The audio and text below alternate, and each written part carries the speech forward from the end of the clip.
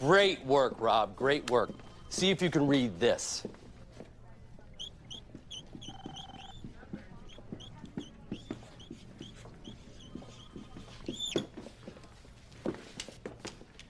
You're fired.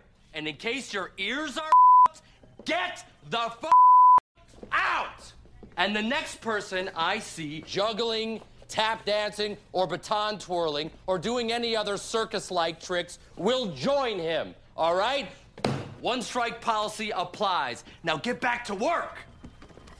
Damn, that felt good.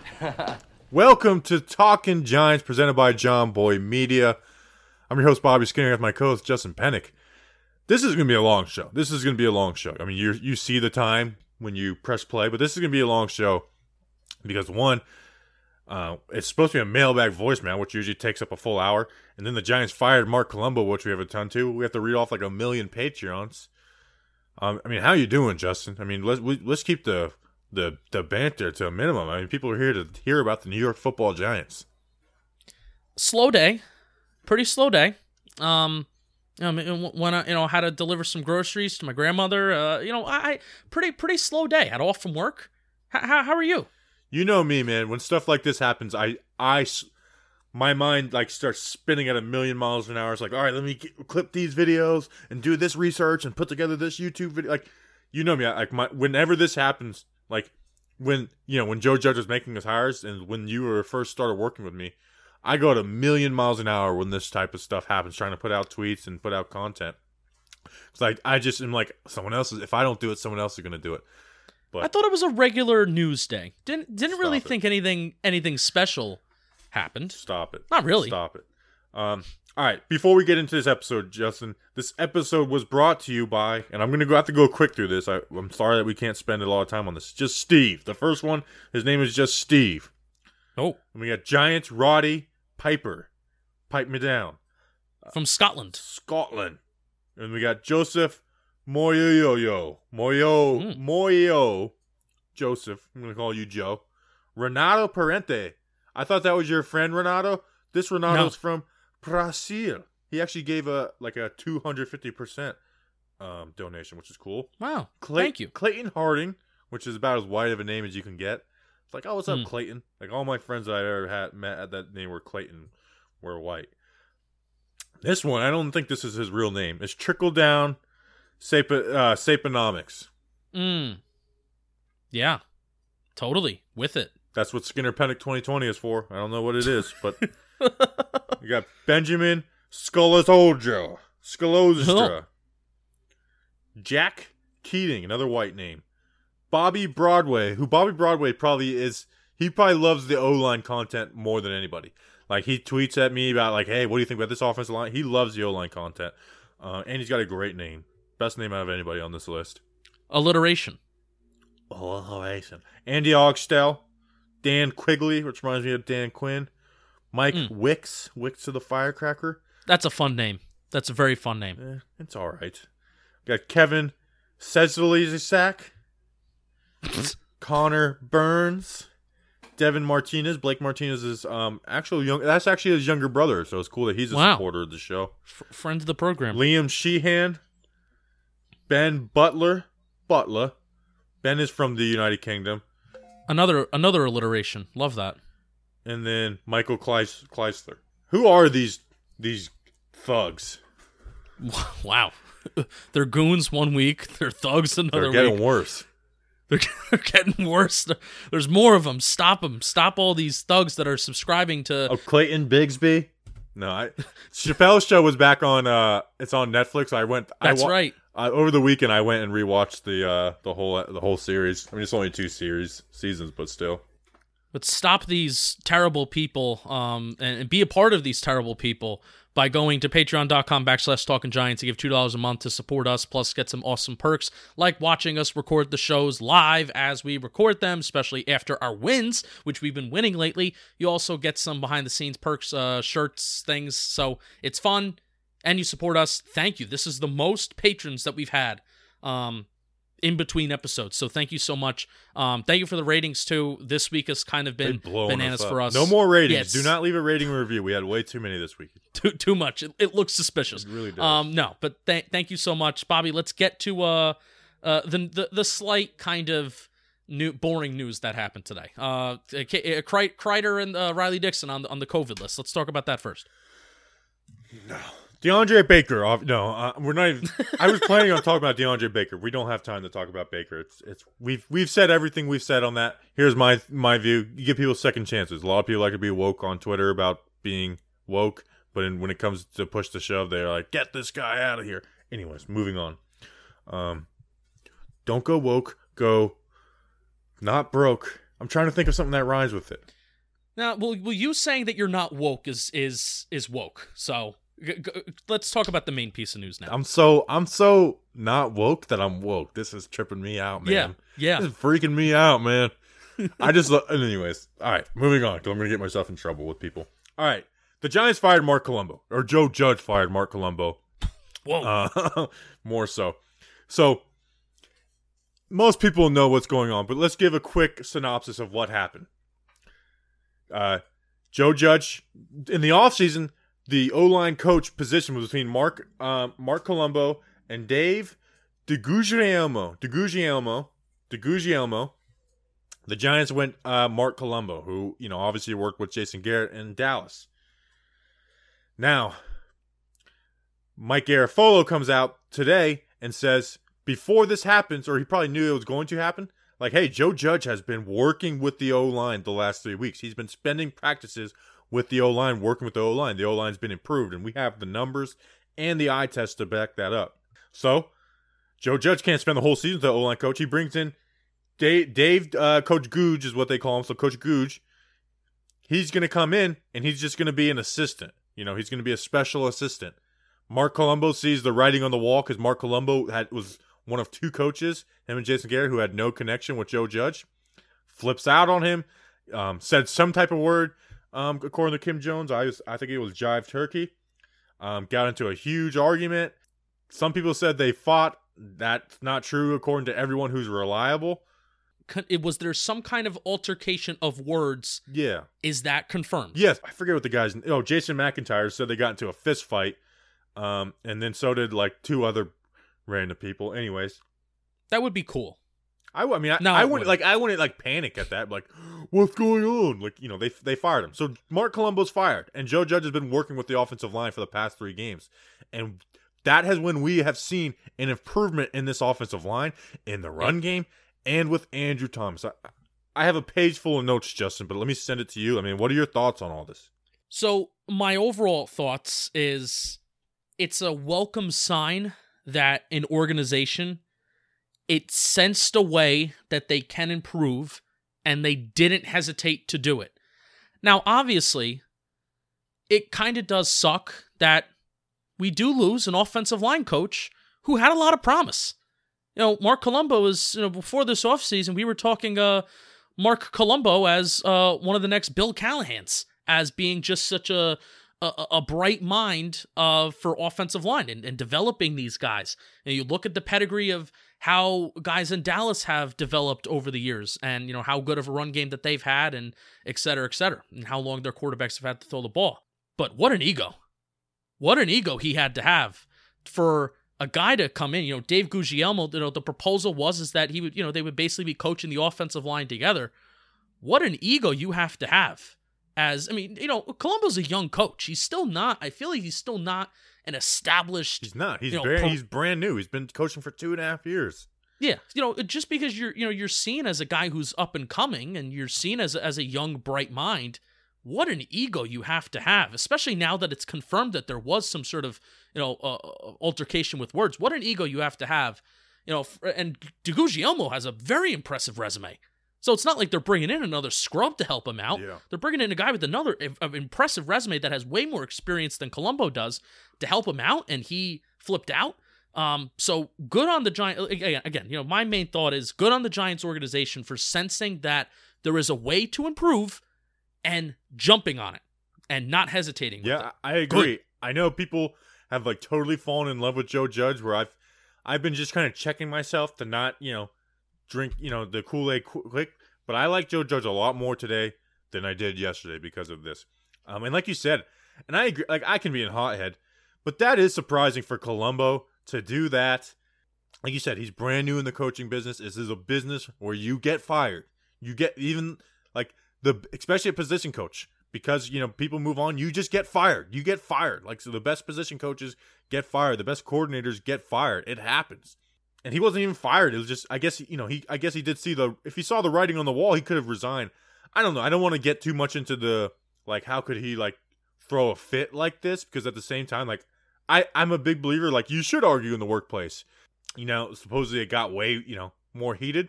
I mean, on a lighter note, I mean, me and you, Justin, me and you can, there's times, it's not often, but there's times where me and you will be on the phone for 15 minutes going back and forth fighting. I actually like that. And especially when you're in the football realm, I'm surprised. It had to be serious, and I think Joe Judge probably wanted to move on from him anyways.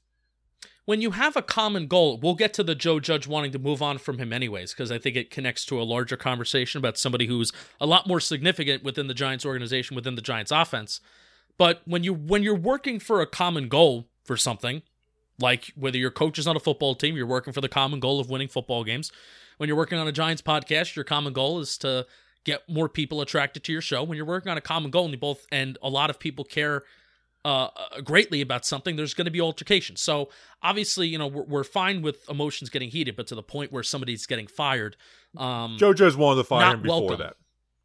To me, that's my obviously this isn't sources or anything, but these conversations are so tough because very entertaining, by the way. These conversations are very entertaining, and this is a very entertaining story to follow and kind of look at, because you can read in between the lines like you're doing right now. But these conversations are tough, and this is also my thing too, that we're not in the building and we really don't know what's going on. Yeah. We were saying, oh, Andrew Thomas is improving. Good job, Marc Colombo. Good job this. We didn't know that Joe Judge was intensely working with the offensive line. But go ahead. Yeah, so that's like I said, that's my guess, is that Joe Judge wanted to move on from him anyways, but did the whole, hey, we'll bring in the assistant thing and at least get Googe in the building before they fired him at least. So that happened. So it happens. I like the move. We'll get into Googe, who he is for a second. But let's talk about the last 3 weeks where Joe Judge has, not taken over the O-line, but taken extreme focus on the O-line. Let's just start with numbers, Justin. The first 7 games, the Giants were averaging 98 rushing yards per game. The last 3, 138. Now that you could play off to hey, you go on a 3 good game running the ball. That happens. The difference, though, is, Justin, when you take out Daniel Jones running, which isn't really much, doesn't have a ton to do with blocking. Blocking is important on it, but it's not everything. When you take out Daniel Jones, 56 yards per game running the game the first 7 games, 110 these last 3 games. Doubled it. And it's not just simply it's not simply that it's it's scheme or anything. They look better. They look better running the ball. And I think Hernandez is better than Lemieux, to be honest, and I know people don't like that, but with Lemieux, the rookie, in there, they have looked better. Honestly, and that's another thing that made me like about Judge. It's Joe Judge can come and get this O-line and whip it in shape. Like I said, I like him a lot more today than I did yesterday. Yeah, and I even wrote in Talking Analytics on TalkingGiants.com, I wrote last week that against Washington, for the first time this season, this is as of Washington, the Giants had 5 explosive plays in the run game, rushing plays for at least 10 yards. However, for the first time this season out of those 3 games, Daniel Jones did not have at least 1 rushing attempt result in more than 10 yards. And that's extremely refreshing, because we have started to see how good the running game has been with centered around our running backs instead of just Daniel Jones, and then it kind of all accumulated together and came together against Philadelphia, where you saw how lethal when both parties are involved, when the quarterback's involved, when the running back's involved, when Wayne Gallman is getting yards after carry. Alfred Morris, I feel like he didn't really get a lot of opportunities, but he still did kind of well. He did have a rushing play of over 10 yards on the dot at one point. So yeah, I'm willing to put more of and we can have this conversation another time, off season, whatever, if you want to have it now. I'm willing to put a little bit more of good pass protection on Daniel Jones getting the ball quickly out of his hands, but there are still plays, and the eye test can't deny this. Well, Andrew Thomas. there still have been plays where Jones has been standing in the pocket and he's had time to throw, no matter what the numbers say. So. I think Andrew Thomas, because we focus on Andrew Thomas because he's the 4th overall pick.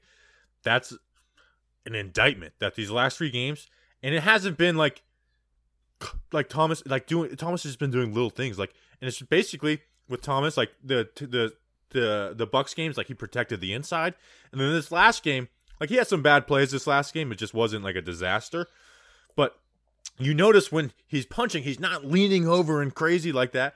And so, even when his footwork is screwed up, he's able to recover. So, I mean, we have seen a massive difference in Andrew Thomas the last 3 weeks versus the first 7 weeks minus the Steelers game. They got a game of film against the Steelers, and there has been a massive improvement these last 3 games from Andrew Thomas. Yeah. Andrew Thomas isn't he's not playing a top 5 left tackle. The Tampa game, he kind of did look like that, besides maybe one play. But he has looked like a whole world's different. And the fact that Judge came in and did that, I mean, I think that speaks wonders about Judge, and it says a lot about Marc Colombo. And honestly, I have some takes and some guesses when we talk about Jason Garrett a little later, too. Yeah. Yeah, I'm excited for that Garrett conversation. But, you hate to sometimes make it black and white because I know the game of football, it's such a nuanced sport, such a complicated sport. But it's tough not to just think, very black and white. Because this happened, it had this result with this situation, and it's because Joe Judge started working with them, that's why they improved. You know me. I can see sometimes there'll be a talking point, and I'm like, come on, we're guessing at this kind of stuff. Yeah. That's when I buy into. I really do. And it makes me like Joe Judge a ton. And I think it might make me like him more with similar things later on. We'll talk about Jason Garrett later, and I know the Jason Garrett conversation is going to piss people off, but it needs to be said. Now let's talk about the new offensive line coach, Dave DeGuglielmo. Now, Coach Goose. I actually did but I did a good amount of research of him before Colombo was hired because I thought that Googe was going to be hired. It seemed like he was going to go to Googe. Just going through his resume. He was with the Giants and Pat Flaherty from 2004 to 2008. He was part of that Super Bowl team, that offensive line that we love, my football heroes of David Deal, Rich Soybert, Sean O'Hara, Chris Neal, Kareem McKenzie. Those are my football heroes, and I actually posted a video where he's talking about how those guys stuck together. So he was even the year after the Super Bowl too, which was utterly more dominant than any other Giant team that we've seen since the 80s. Especially running the ball. Yeah. So he was an assistant from 04 to 08 with Pat Flaherty. Pat Flaherty does videos here and there. I actually watched them. And he was with the Jets in 2012. The Patriots in 2014 to 15, that's where he has a connection with Joe Judge, his time there. And then the Chargers as an assistant in 16. So then in 17, he's with the Dolphins. Then he goes to the Colts to be with Josh McDaniels. Josh McDaniels backs out of the Colts thing, but he's still hired as the offensive line coach. So he stays that year. And if you remember, the Colts O-line was it was the offensive line of the year. Everyone talked about it, how Braden Smith came in and jumped in, and we'll get to some of the personality stuff. But nonetheless, that offensive line was good. They move on because Frank Reich wants his own coach. And then he goes to the Dolphins this past season as an assistant again to Pat Flaherty. They fire Pat Flaherty in July and then upgrade Coach Dukes or whatever we're calling him. And then he stayed that there. And they offered him actually an extension, but apparently they couldn't come together on money. And so he moved on. So that's his career. And he's been with some good O-lines. I know you have some analytics on his O-lines. He seems to be a guy, and I'll read you some quotes from the Colts because people were saying things about him. And sorry, let me pull it up. I have it right here. Well, basically what happened is Denzel Good's brother was murdered. He was a Colts offensive tackle, and then Braden Smith came in and played good, and he never got his game back. Supposedly, Coach Gooch said some messed up stuff, and he's a really snarly dude, and his personality kind of sucks, and he's just hard to get along with. But like I said, it's hard to talk about that. But Quentin Nelson said, "I'm seeing a lot of speculation talk from outsiders talking about Coach Gooch." Quentin Nelson wrote on his Twitter, "He is a great fundamental coach and a great person. He unified us as an offensive line and pushed us to be the best. Anything else said about him is false." And then Ryan Kelly, the center for the Colts, not the power forward for the Lakers. "Not only did he bring together a room, but emphasized the importance of technique. In April, he told us physicality and fundamentals will ultimately take us as far as we want to drive the train." So he seems like a good coach but he's just a really snarly dude. Joe Judge, his main mantra is toughness. It's his main mantra is, blue collar, get your hands dirty. The thing is, it's nice to hear Colts players, say this publicly, and what else are you expected these guys to say? My main thing is that we're more than halfway through the year, and it did seem that these offensive linemen really did enjoy Colombo. Colombo is one of the guys, but that's not good as a coach, though. Like, sometimes it is, but if a coach is one of the guys, it can get, like, especially at the offensive line spot, where offensive linemen can be lazy, they can be lazy with their technique, they can want to, just get through practice. I mean, I guess I'm talking from experience. Like, I've had both. I've had coaches who were, like, super nice, and I've had coaches where it's like they made practice brutal, but the coaches who made practice brutal were the ones who made me best. Like, I had coaches who they just wanted to talk about what our blocking assignments were, and coaches were like, hey, put your right, when you're going left, torque your right knee in, and then the opposite, and make sure you're doing, like, those coaches get the most out of you, and that seems like what Coach Googe is. And I was watching an interview with him. He kind of says everything that this whole football team is about with Joe Judge and Patrick Graham. Versatility. He talks about cross-training, and that's not something we hear. Like, that was something we kind of rolled our eyes at in the offseason, but it's true. And he says something that was interesting, because you think about Nick Gates. He's like, I like to teach every guy on the team to snap a ball. Like, and he's like, well, why would you do that? He's like, well, because you never know. And honestly, we took Nick Gates, and, obviously this was before Googe was in here, who played tackle in college, played guard and tackle in the NFL, and never had snapped the ball besides 1 week of practice versus the Jets, and they moved him to center. And honestly, like, he's not blowing the world away, but we feel confident with him as our center. Yeah. So certainly probably would have been better than John Halapio last year. Oh, he definitely better than Halapio. I mean, he moves guys in the run game, and he doesn't screw up. Like, he doesn't miss assignments in the pass game. He's always looking for work. There's times where he'll get beat here and there, but he's definitely better than Halapio on pulley. He's been pulling a little bit too, which has been cool. You've saw there was I think there was a instance this week where the QB school. I watched the QB school YouTube video that he did on Jones, and he was identifying how Nick Gates was pointing out some protections, which is cool to see. You didn't see that a lot from Halapio. So here's also a main thing that I think I didn't say this before, but it's also that just came up on top of my mind. The Giants would not have made this move if it really genuinely wasn't an improvement and an upgrade. Right. If this was a downward move or a sideways move, whatever the case may be, I think as grown men, Joe Judge and Marc Colombo, what was said, as long as there wasn't any fists thrown, right? As grown men, they would have, made up. They would have shook hands, gave a fat little kiss during the Corolla days, and they would have moved on. Yeah. They would not have made this move for the betterment of the New York Football Giants if it didn't actually substantially make them better. Like, if Freddie Kitchens did this with Judge, I don't think Freddie Kitchens is fired. If they had that argument, you know what I mean? Yeah. Yeah, and I kind of feel like we're teasing this left and right. What's the difference between somebody like Freddie Kitchens and Joe Judge and Marc Colombo? What's the difference between a Patrick Graham? What's the difference between a Jerry Shuplinski and Marc Colombo, and then also somebody else? I feel like we've been teasing this. Let's get to it, but like, to build on your point, Googe is familiar with people in the building. I mean, O'Hara and Deal are very involved with the New York Giants. They know Googe. Jerry Shuplinski worked with him last year. Joe Judge obviously worked with him in New England. Patrick Graham, on a lesser note, did work with him in Miami last year, although, the defense coordinator and O-line coach, they're probably not swapping notes that often. So there is familiar. It's not like they're bringing in some stranger. So yeah. And the Giants, just front office people in general, I don't know exactly all of them like the back of my hand, but they've all been relatively the same for a very, very long time. Chris Mara, everybody down from him. So they're familiar. They know him. But you still do get the feeling that this is a Joe Judge hire and not a Giants organizational hire, which is nice. Which is what we want to see. Right. Before we move on to voicemail and mailbag, which we will talk about our next point in. I just have a full page of notes. I don't want to miss anything because I spent a lot of time on this. Yeah, I did Colombo was criticized by Paul Alexander.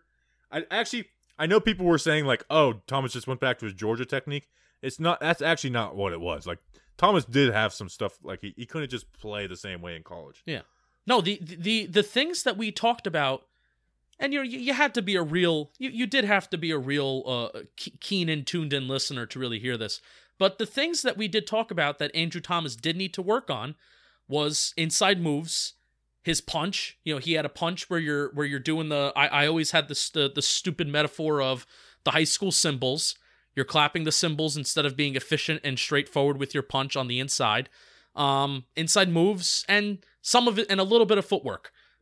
And we've seen the little footwork change that was kind of all he needed for right now. Still is working on that punch and still working with allowing the inside move. So those are things that we knew that he had to do. It's just on the NFL level and unfortunately manifested in bad play. Those three things that were going all wrong at the same time. So, okay, so I missed one bullet point. You know how we were joking about Coach Judge telling the coach's room to, hey, turn that down, turn that off, would you? Oh, yes. Was that about Marc Colombo? And like I said from the beginning, his stupid metal music. Was that what that was about? What a Marc Colombo's he's gonna have to get the band back together. In the offseason, I was being nice and saying I'm just not a metal music fan. Metal music is stupid, and I know I'm offending listeners, but you know what? If you're metal and you're a listener, you can handle a little criticism. You're metal, you're tough, right?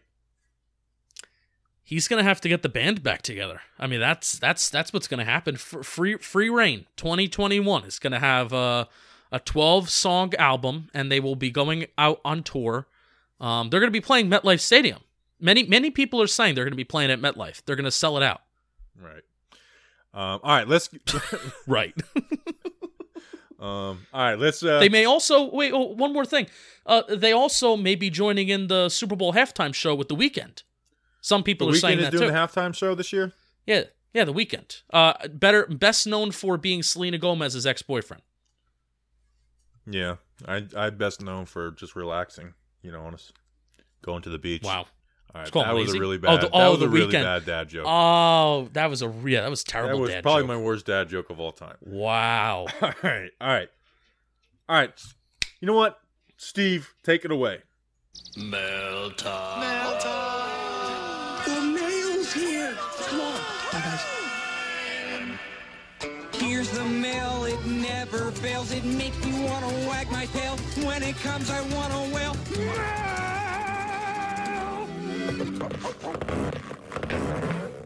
All right. Thanks, Steve from Blues Clues. Justin, let's get into the mail. We have two questions from All Things Giants and Brian Porez, starting off our mailbag. When we return after the bye, what have the Giants not been doing in-game that you'd like to see them do, and what have they been doing that you'd like to see them cease doing? That's All Things Giants. And then Brian Porez at BPorez1, he asks, so is Bobby starting to come around on Jason Garrett? I went into the season thinking that this team would need 4 to 5 games to find its groove offensively. This seems to be happening. Okay. Let's turn this into a Jason Garrett conversation and All Things Giants. We're going to answer your question, but not in like a direct, like, this is what I want to see change, this is what I don't. Now, I was a very heavy critic of Jason Garrett earlier in the season. Like, very. And you know me, like I'm not the type that'd be like, oh, like, I'm a pretty patient person. I try to realize, like, hey, I'm not smarter than the people who are doing this for a living. But I was a very heavy critic of Jason Garrett. Now, the past couple of weeks, the run game has been more diverse. And the more I think about it, I really get. And I said it on the stream last night when they were running that play where they leave the defensive end unblocked and then Lemieux pulls and block. Like, anyways, it's been more diverse, and it's been like, hey, this is like some of the simple stuff that new upcoming head coaches and coordinators are doing. And I was like, Garrett wasn't doing any of this in the first like few weeks. It was like a high school run offense, and it's changed the past few weeks. So I'll give him credit. I think Judge is putting his fingerprints on this offense. Yeah. And honestly, the ball in the passing game, are they really, like you mentioned, explosive plays? Are they really going downfield or anything? Or did this Eagles game, the Jones just hit every single one with perfect ball placement? That's a good question. You may have to do a little comparison. I mean, think about it. You're doing a little bye week project, so that you may be able to answer that question with your bye week project. We keep on teasing. I watch the QB School every week, who does a great YouTube video, and he's somebody like me Now, I don't know the game nowhere near as him, but in personality-wise, where we always lean positive, like I'm not going out of my way to criticize coaches and stuff. Like I always try to understand that I don't know more. He was taking shots at the Jason Garrett offense. He was taking, and he's a positive guy. He was like, I don't like this is like way old school stuff. And he's like, I don't know what this curl route is and all these sticks. Like he was taking some shots, some subtle shots at Jason Garrett without just going at him. And you could tell he's like, I don't like this offense. Yeah, he was talking about how, you're basically running out of 12 personnel, which is two tight ends. Just the two-man routes. We run I've never seen two-man routes. Run these two-man routes and like with a slant and a flat. It's like they got like 8 people covering this, and that we had sacks because of that in this past game, where it's like we have 8 people protecting, but they're literally double covering 2 receivers. Anyways, it's been better the past few weeks. I actually like the Tampa game called by Jason Garrett more than any game this season. More than this Eagles game. It wasn't nothing crazy. Really think about the big plays. It was the fade to Tate where Jones puts a perfectly placed ball. The throw to Shepard on the sideline, perfectly placed ball.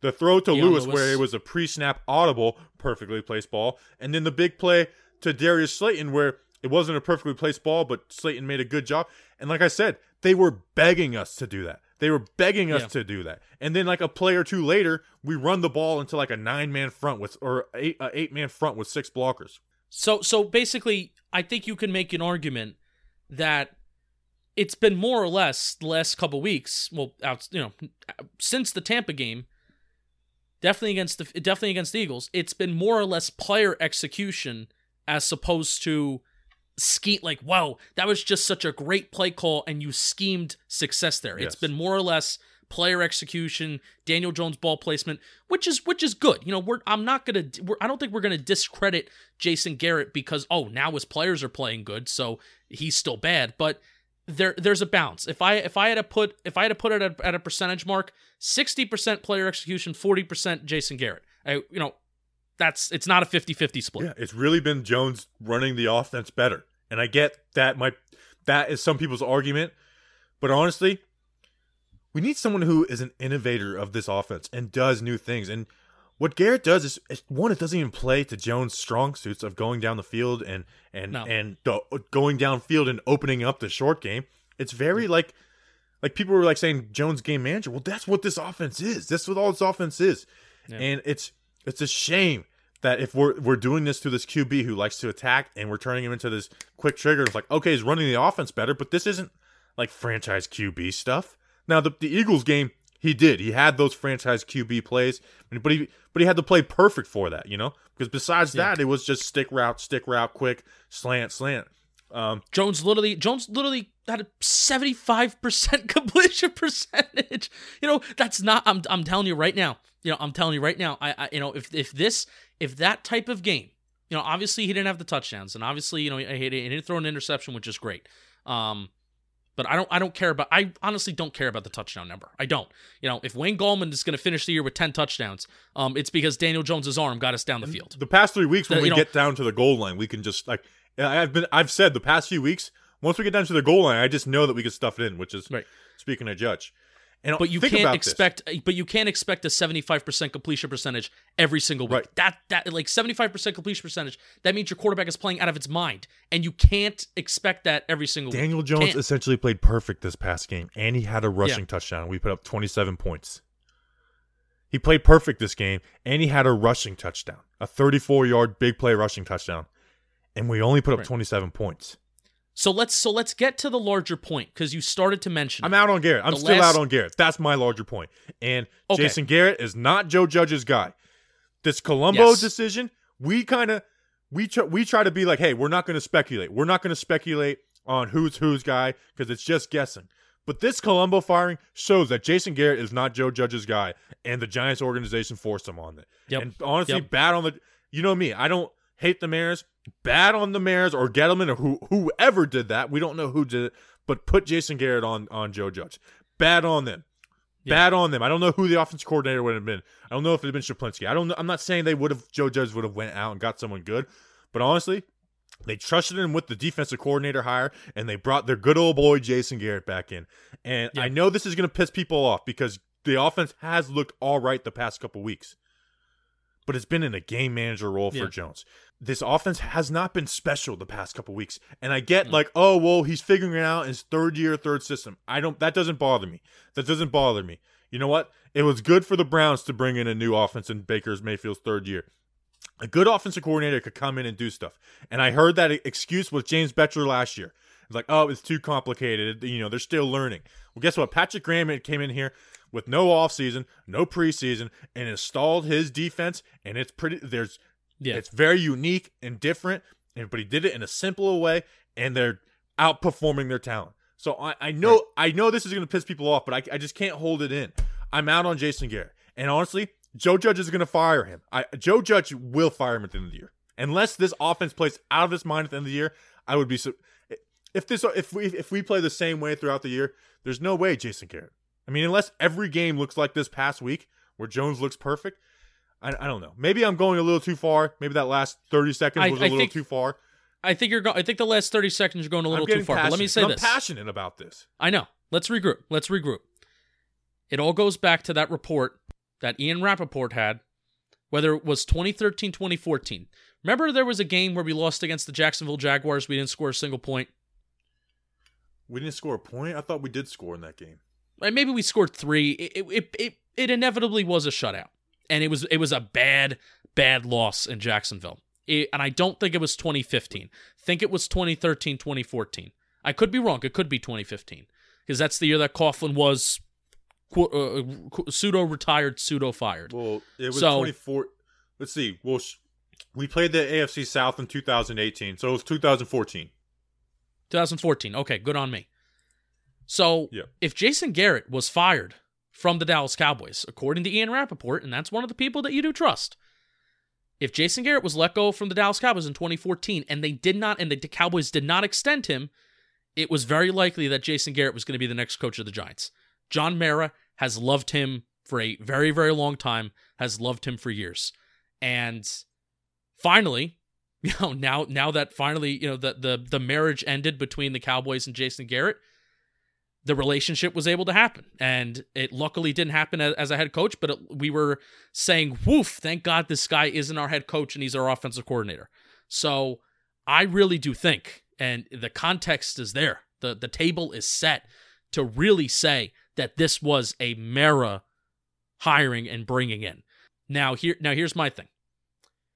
If the Giants do somehow sneak into the playoffs, which I will tell you what, it's more than 20% likely. I know some ESPN analytics projections are saying it's 60% Eagles, 20% Giants, combined 20% everyone else. I think it's more than 20% likely that the Giants are going to make the playoffs because I do think that they can squeeze out 3 wins and they could surprise against either Baltimore or Seattle. Now it's a matter of can they win the games they are expected to win? That's another question. But if they continue on the same path and if they somehow win their division, Jason Garrett will be back. If they don't, then a lot of people could be gone. Joe Judge just fired Marc Colombo after 2 straight wins. And honestly, it should have been 3 straight wins versus the Bucs. But if we do make the playoffs, it's because the offense has continued to perform somewhat well. And I think you can spin it as, and Joe Judge may not. Maybe. And if Joe Judge does this, and let's go of Garrett. I love Joe Judge now. That would very much surprise me. But, they could spin it as weird offseason, no offseason, limited training camp, Daniel Jones' new offense. We don't want him to go into a third offense for a third straight year. You gave a compelling argument as to why that doesn't matter. But it matters. But it matters a little bit, but it's not like it's not the end all be all. But they could spin it if they really want to say, now that we have a full season, now that he has, all of the, everything in front of him. Who's to say, Bobby? Who's to say that this is wild? Who's to say that Daniel Jones can't develop into an above average quarterback, very similar to Tony Romo, playing in a bad system, but Tony because Romo was the OC for that offense. But because of the familiarity with the system and the repetition, who's to say that Daniel Jones cannot become an above average quarterback with being in a system that may be lackluster, but if he can master it? I think he can. So I guess that is the other argument. Because I do think, and I think Jones is. I believe in Jones. I'm sorry. I know people are like, oh, he doesn't throw 90 yards like Patrick Mahomes. I believe in Jones. And honestly, the biggest thing I believe in him, besides the accuracy and the ballsiness, is the work ethic and the brain between his ears. That's why I believe in him. That's why when people are like, oh, doesn't have the it. I think that's the it. That's the it more than Joe Burrow smoking a cigar after a national championship game. I think that's the it factor. And Jones is starting to get this offense better. So I could see a situation. But here's my larger point, and I'll come. Let me back off of the Joe Judge will fire Jason Garrett after the year. Here's and I'm just getting passionate. Here's where I will say, I wasn't all in on Joe Judge. We talked in previous episodes about, hey, like if they fire Gettleman, I don't care if they fire Joe Judge too. I want the new GM to do what they do. I'm all in on Joe Judge. I believe in Joe Judge. I believe in the Joe Judge way. He's the one who brought in Patrick Graham and allows Patrick Graham to do his stuff. The stuff he's been doing with the offensive line the past 3 weeks. I'm in on Joe Judge. I am in on Joe Judge. It went from me being like, it has went from me liking Joe Judge to I'm in on him. And honestly, I'm in on him because I think he will make the right decision with Garrett, whatever that is at the end of the year. That's what I'll say. Yeah, right now, and we're going to talk about it over the bye week, so I need to think of some takes, and I need to really flesh out some things in my brain. But right now, I'm so invested in winning football games, and I don't care what the record is. I don't care what the record is. I don't care, what if it's 3-7. I care about the NFC East. I care about the NFC East standings. I care about that the Giants have just won 2 divisional games in a row, which they haven't done in a very long time. Can't tell you since they've done that, but it's been probably a very long time since they won 2 football games in a row when they actually matter. And I could care less about the circumstances around them. Right. Just talk to me. The last time that I was emotionally invested in the Giants winning football games in November and December was 2016, and then before that, 2015. 2015 it was just like. 2015, I thought we were going to win that division like late November. Yeah, because it was that was just, but it was still just a disaster of a year where they couldn't finish football games. And that is the sign. That is the sign that I think I'm all in on Judge as well, because he's gotten the team at a point where we are talking in the middle of November. We want to win football games instead of, okay, who are we taking at number 4? Yeah, and honestly, to finish off, Jason Garrett's stuff is still vanilla. I said it the Washington game. I said I'll play the results and be happy with the win, but it was the same basic ass stuff, dude. I mean, it's like the plays he runs you see on Madden. Now I get you, Madden is based off reality a little bit. Anyways, let's move on though. But here's one final thing about Garrett. One final thing about Garrett. I don't blame you if the normal person, and we are the insane people here, that I look at. Every single week, I look at explosive play data. I compare it to the rest of the league. Bobby is looking at routes run every single week and tracking if guys are running more than if you have more than 2 guys that are running more than 15 yards down the field. We're the crazy people. So I can very much understand why the average person could look at, like, oh, we're winning, we're moving the ball a little bit more, we're sustaining drives, blah, blah, blah, blah, blah. Why are you guys so hard on Garrett? But trust us that we are doing the work, and we're seeing like, hey, this is still not good, and it can be so much better. Trust us with whatever kind of feeling you want to trust us with, even though we're not experts. So there you go. Voicemail. We're gonna have to we're gonna have to go kind of quick through these guys. Sorry, but there's just so much news. We have to go quick through this. First voicemail though is from our day one supporter, Isaac Moretta. What's up, Bobby and Justin? It's your boy Isaac Moretta. First time I actually called you guys. Just wanted to check in, see how you guys are feeling going into the bye week. Really, the only question I had is coming up with this game against the Bengals. Daniel Jones has actually been improving, quite a bit in the last couple of weeks. So, what are you guys looking for him to build on it? Is it just more of the same ball security, accurate throws, or are you looking at him to actually get the ball in the end zone more often? Can't wait to hear from you guys. Go Giants! All right, so thank you, Isaac, for calling in. Like, Isaac's one of my favorites. He's been a day one supporter. I'm glad he's still supporting.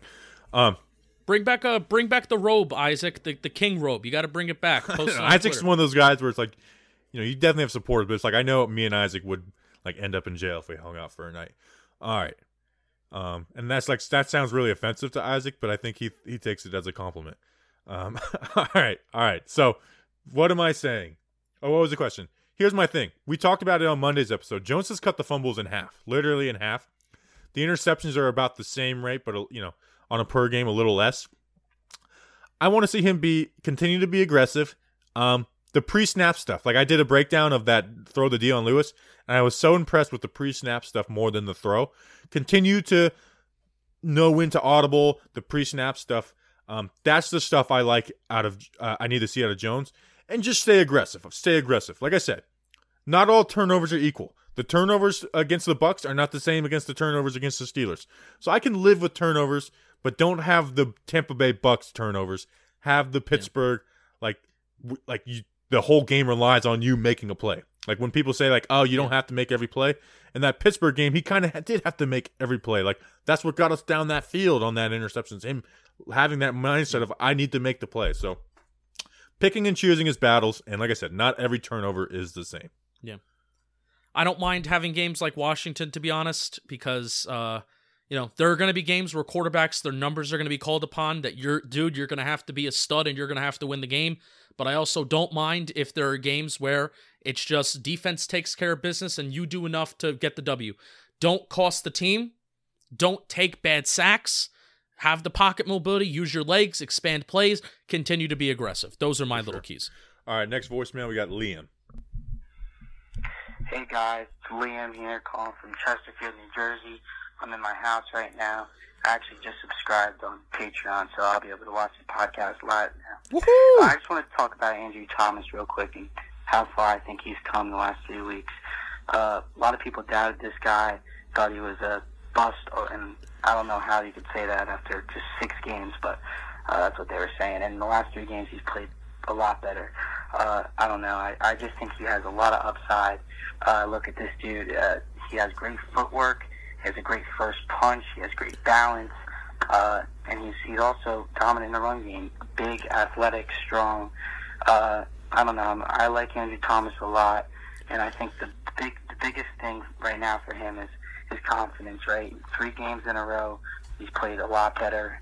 That's huge for his confidence. Now I think he's going to go out there a lot more confident. And he hasn't just played better against nobodies. He's played a lot better against 3 good defenses. So that's it. Enjoy your day, guys. All right, thank you, Liam. And I'm sorry I'm like taking the lead on everything, but I'm an Andrew Thomas guy.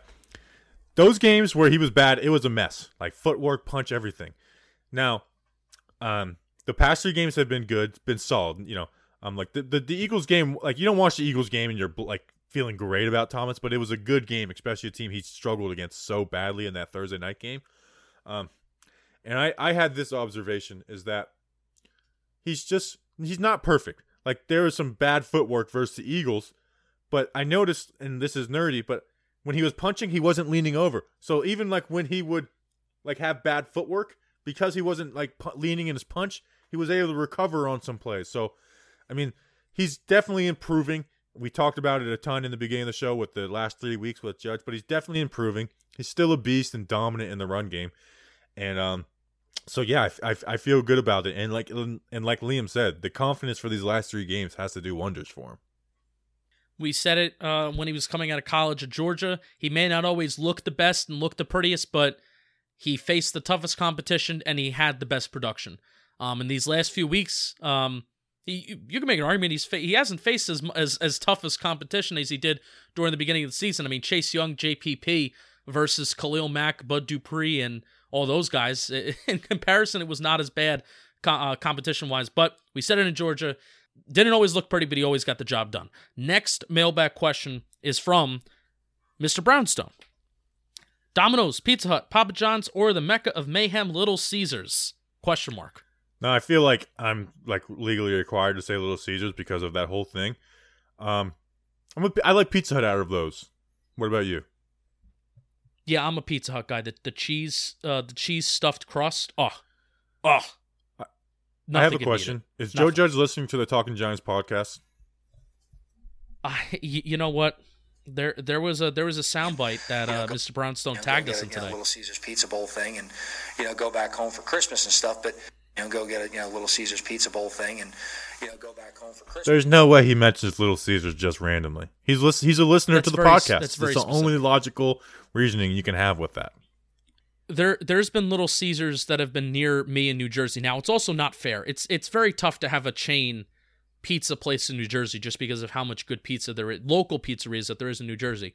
But every time a Little Caesars has opened up in New Jersey, it's shut down almost immediately. Like the day after, it shuts down because they get no business. So it's very odd for Joe Judge to mention Little Caesars. Like out of all the pizza chains, Domino's. Can I tell another Little Caesars story? No, we have no time. This is a good one, though. This is a good one. We need to save it.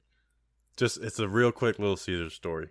All right, you have 30 seconds. So when I was 16 and got my license, and my brother was 13, every day on the way home from school, we would go past the Little Caesars, and there's a guy holding the sign that said $5 hot and ready. And we were mean. I'm not encouraging this and saying this was good. But every day we'd drive by and yell, "Your mom's $5 hot and ready. Your mom's $5 hot." Ooh. And Good. Your in today's climate, joke. I wouldn't do that because I would just be like, I'm going to turn this guy into a shooter. There's don't jeez. I hate bullying. I think as I've grown up, I think bullying is one of the worst things in the world. Like I can't stand bullies. In real life, on the football field, I love bullies. Is that not a little hypocritical coming from you? What do you mean? Some people may say that you are a bully yourself. To who? And be honest. It's a good question. It's a good question.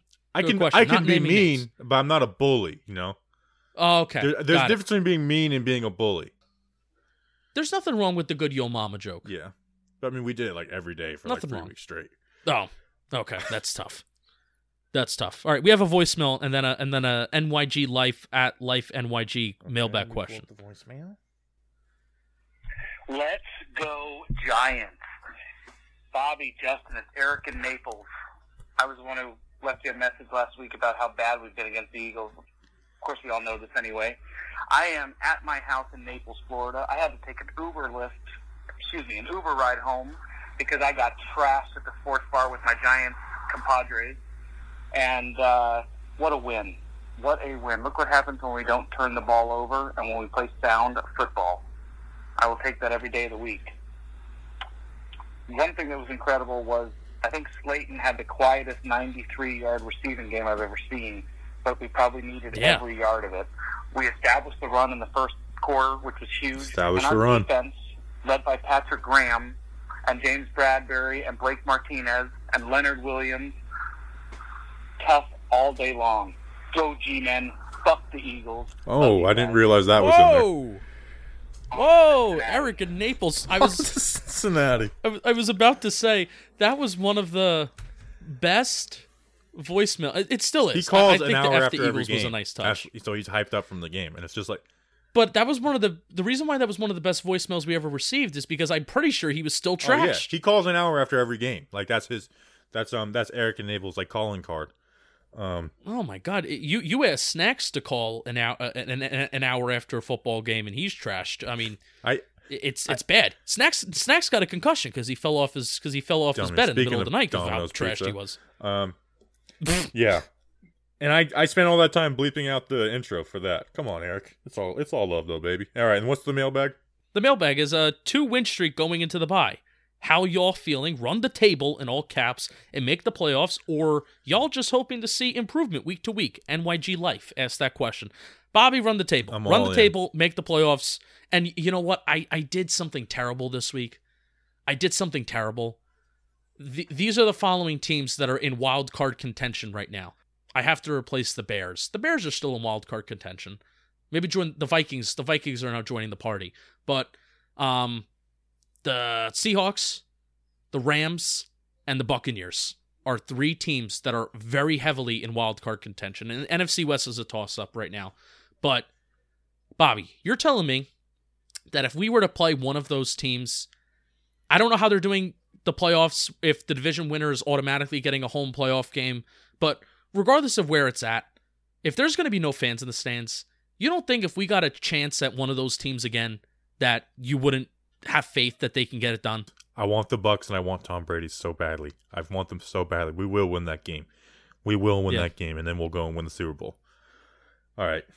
Next question from Tim Coffey, leader of the Gallmanites. This is Tim Coffey calling from Raleigh, North Kakalaki, and I'm currently in my 4th grade classroom where I teach young students to like the New York Giants. It's crazy that Tim's a 4th grade teacher. 3 very quick questions. 1, why is Alfred Morris stealing carries from Gallmanite Nation? 2, do you think that Gettleman, are you reconsidering Gettleman losing his job now that the working relationship between him and Judge is clearly amazing? And 3, can you change the intro music to Friday's podcast because it sucks? I love you guys. You suck, Tim Coffey. Wow. You suck. The intro to Fridays, which is Let's Go to War. It's which a is staple. what? Let's Go to War. Oh, that's wonderful. I love. Maybe I'll add my, because, like, last year I did a little more often. This year, like, it's kind of corny, but I did it for week 1. Like, I put my intro before the Let's Go to War. Maybe Yeah, I'll, it's a little I mean, corny. it's really corny. So I think it's good for week 1. Yeah. So the Gettleman question we're actually going to do, and I guess this is a way to plug that, Monday for our bye-week episodes, we are doing ourselves, Chris the Entertainer, and then Mike Too Nice, who Mike Too Nice is a critic. I can't wait to talk to him about we're going to do on individual episodes. On our episode, we're going to do Daniel Jones and one other topic. On Mike's episode, we're going to do Joe Judge and one other topic. And on Entertainer, Chris, we're going to do Dave Gettleman and one other topic. So we're going to deep dive into that. So we'll ignore that question. I also kind of want to talk about Thanksgiving takes too, if we have the time. Today? No, with Mike and the Entertainer. Okay. I want to talk about some Are we going to Thanksgiving record on takes. Thanksgiving? I got nothing going on. We'll see. Thanksgiving's canceled this year. You didn't hear? All right. Yeah, that's why I got nothing going on. The question, I actually like what they're doing. I think they're spelling the running backs like really well. Like Morris is coming in, he's getting his 2 series, and he's getting 4 to 5 yards per carry. He's getting big plays. I think they're using the running backs perfectly, honestly. Daniel Jones is taking away carries from Wayne Gallman. That's who he's taking carries away from. That's true. That's when they're really like using the read option is with Jones. Yeah. And that's where some of the really good run schemes were. Where it's like, and QB School did a good job breaking it down too. I know I plug him like crazy, but you know what? He only breaks down the Giants like twice a year, so I'm not worried about losing viewers. So, yeah, I think they're using the running back room It's strange well. it's strange how they've been using Alfred Morris mainly out of the shotgun. Like you would think, it's like a reversal of roles where. Alfred. I guess maybe Alfred Morris is seeing less 8-man boxes because Wayne Gallman actually is seeing 8-man boxes at almost the 30% rate of his carries, which is kind of bananas. But he's been really efficient and he's not spending a lot of time behind the line of scrimmage. I'm writing and talking analytics this week. I'm all in Wayne Gallman. I have a bunch of metrics, bunch of stats, bunch of things I'm going to bring up. I'm all in. I looked at more numbers. So we got some comments of people being like, "Bobby, how can you not like Wayne Gallman?" It's like we're having fun with the Gallmanite stuff. I'm going to try to convince you. You're going to read talking analytics this week, and I think I'm going to. I think after the Cincinnati game, there's a good chance I'll end up being a Gallmanite. Yeah. We'll see. All right. Next mailbag question. Tauzino at Red Yeti 9. What are you guys most happy about over the past week? Giants signing a Broth native Graham Gano to an extension, or Scotland qualifying for our first major tournament since the 98 World Cup in France? Wild question. I'm excited to see Scotland in the Euro Cup. That'll be interesting. I always love seeing the new teams in the Euro Cup. I get into the cups for soccer, like the Copa de America and Euro Cup I watch, and then the World Cup. Besides that, I just don't get into it too much. I'm rooting for our Scottish fan base because we seem like we have a decent amount of listeners. That's from what there. we're gonna do. The next World Cup, obviously, we'll be rooting for America. We'll have our international listeners like lobby for our fandom, and yes, you guys next World Cup, you guys need to start doing it now. Getting in our mentions. Spain probably is leading the way right now, I'll just be honest. But Brazil with Renato, we got Scotland, we got so Gazman. Start lobbying now. And we will pit the entire Talking Giants force behind them, especially if America doesn't qualify. Like they didn't last time. Which America should just have an automatic bid anyways. So it is what it is. All right. Graham Gano got COVID, though. He mentioned that. No, he did get the Corolla, unfortunately. Got an extension and then got COVID. You know what? Wouldn't blame him if he wanted to go out and have a good time. You know, How dare you? Wouldn't blame him. Got a lot of money. Yeah. 3 years, was a good 14 day. mil, 9.5 guaranteed. I'm through 2023. When you look at the 9.5 guaranteed, I would assume that the first 2 years are guaranteed and the third year is not. I mean, that's the way, if you look at it, that's what makes sense. Is first 2 years guaranteed, third year not. Yes. Next mailbag. Next mailbag. Paul Nunez. Uh-oh, you're going to get in trouble when you finish this question. Do you think Crowder can fill the middle linebacker 2 spot for the future? I'm tired of hearing Micah Parsons stuff. By the way, my name is pronounced Nunez, not New. I didn't say Nunez. I said Nunez. But you said Nunez. Nunez. I'm a have to go Little Caesars on you. I'm sorry, Paul Nunez. I'm very sorry. It's funny how that timing worked out. Do you think Crowder could still fill the middle linebacker 2 spot for the future? He's tired of Micah Parsons. I agree. I don't think drafting Micah Parsons would be smart when you have Blake Martinez there. And the inside linebacker 2 spot, I feel like it's a good spot to just put an athlete who's aggressive like Tate Crowder. So I think Tate Crowder could be it. Although Tate Crowder's not good enough for me to shy away from my guy Chaz Surratt in the second or third round of the draft if he's there. Ooh, I'd be down for that. But yeah, I'm excited to see what Tate Crowder is back. I will say, as somebody who loved Tate Crowder, that Washington game, his open field angles were brutal. I was like, oh my, okay, this is maybe why you fell a little bit. Those open field angles were brutal. But you can, hey, he's rough. Exactly. He's a former, he was a running back at the start college, so that's stuff you can work on. What you can't work on is being fast and aggressive and having good instincts. Right. And Tate Crowder You're also has just all a big fan. You're also just a big fan of guys who convert and change positions, especially to linebacker. Yeah. All right, we have a voicemail. Do we? Oh, here we go. Hey guys, it's Victor from Reading, PA. So first of all, huge win against the Eagles. I live in Southeast PA, so nothing but Eagles fans around me. Finally good to get one against them.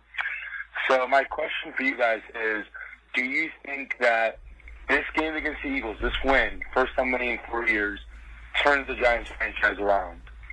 I think that they have potential and they're moving in the right direction. If we can get a big win against the Bengals, putting 3 wins in a row, that's huge. Thanks, guys.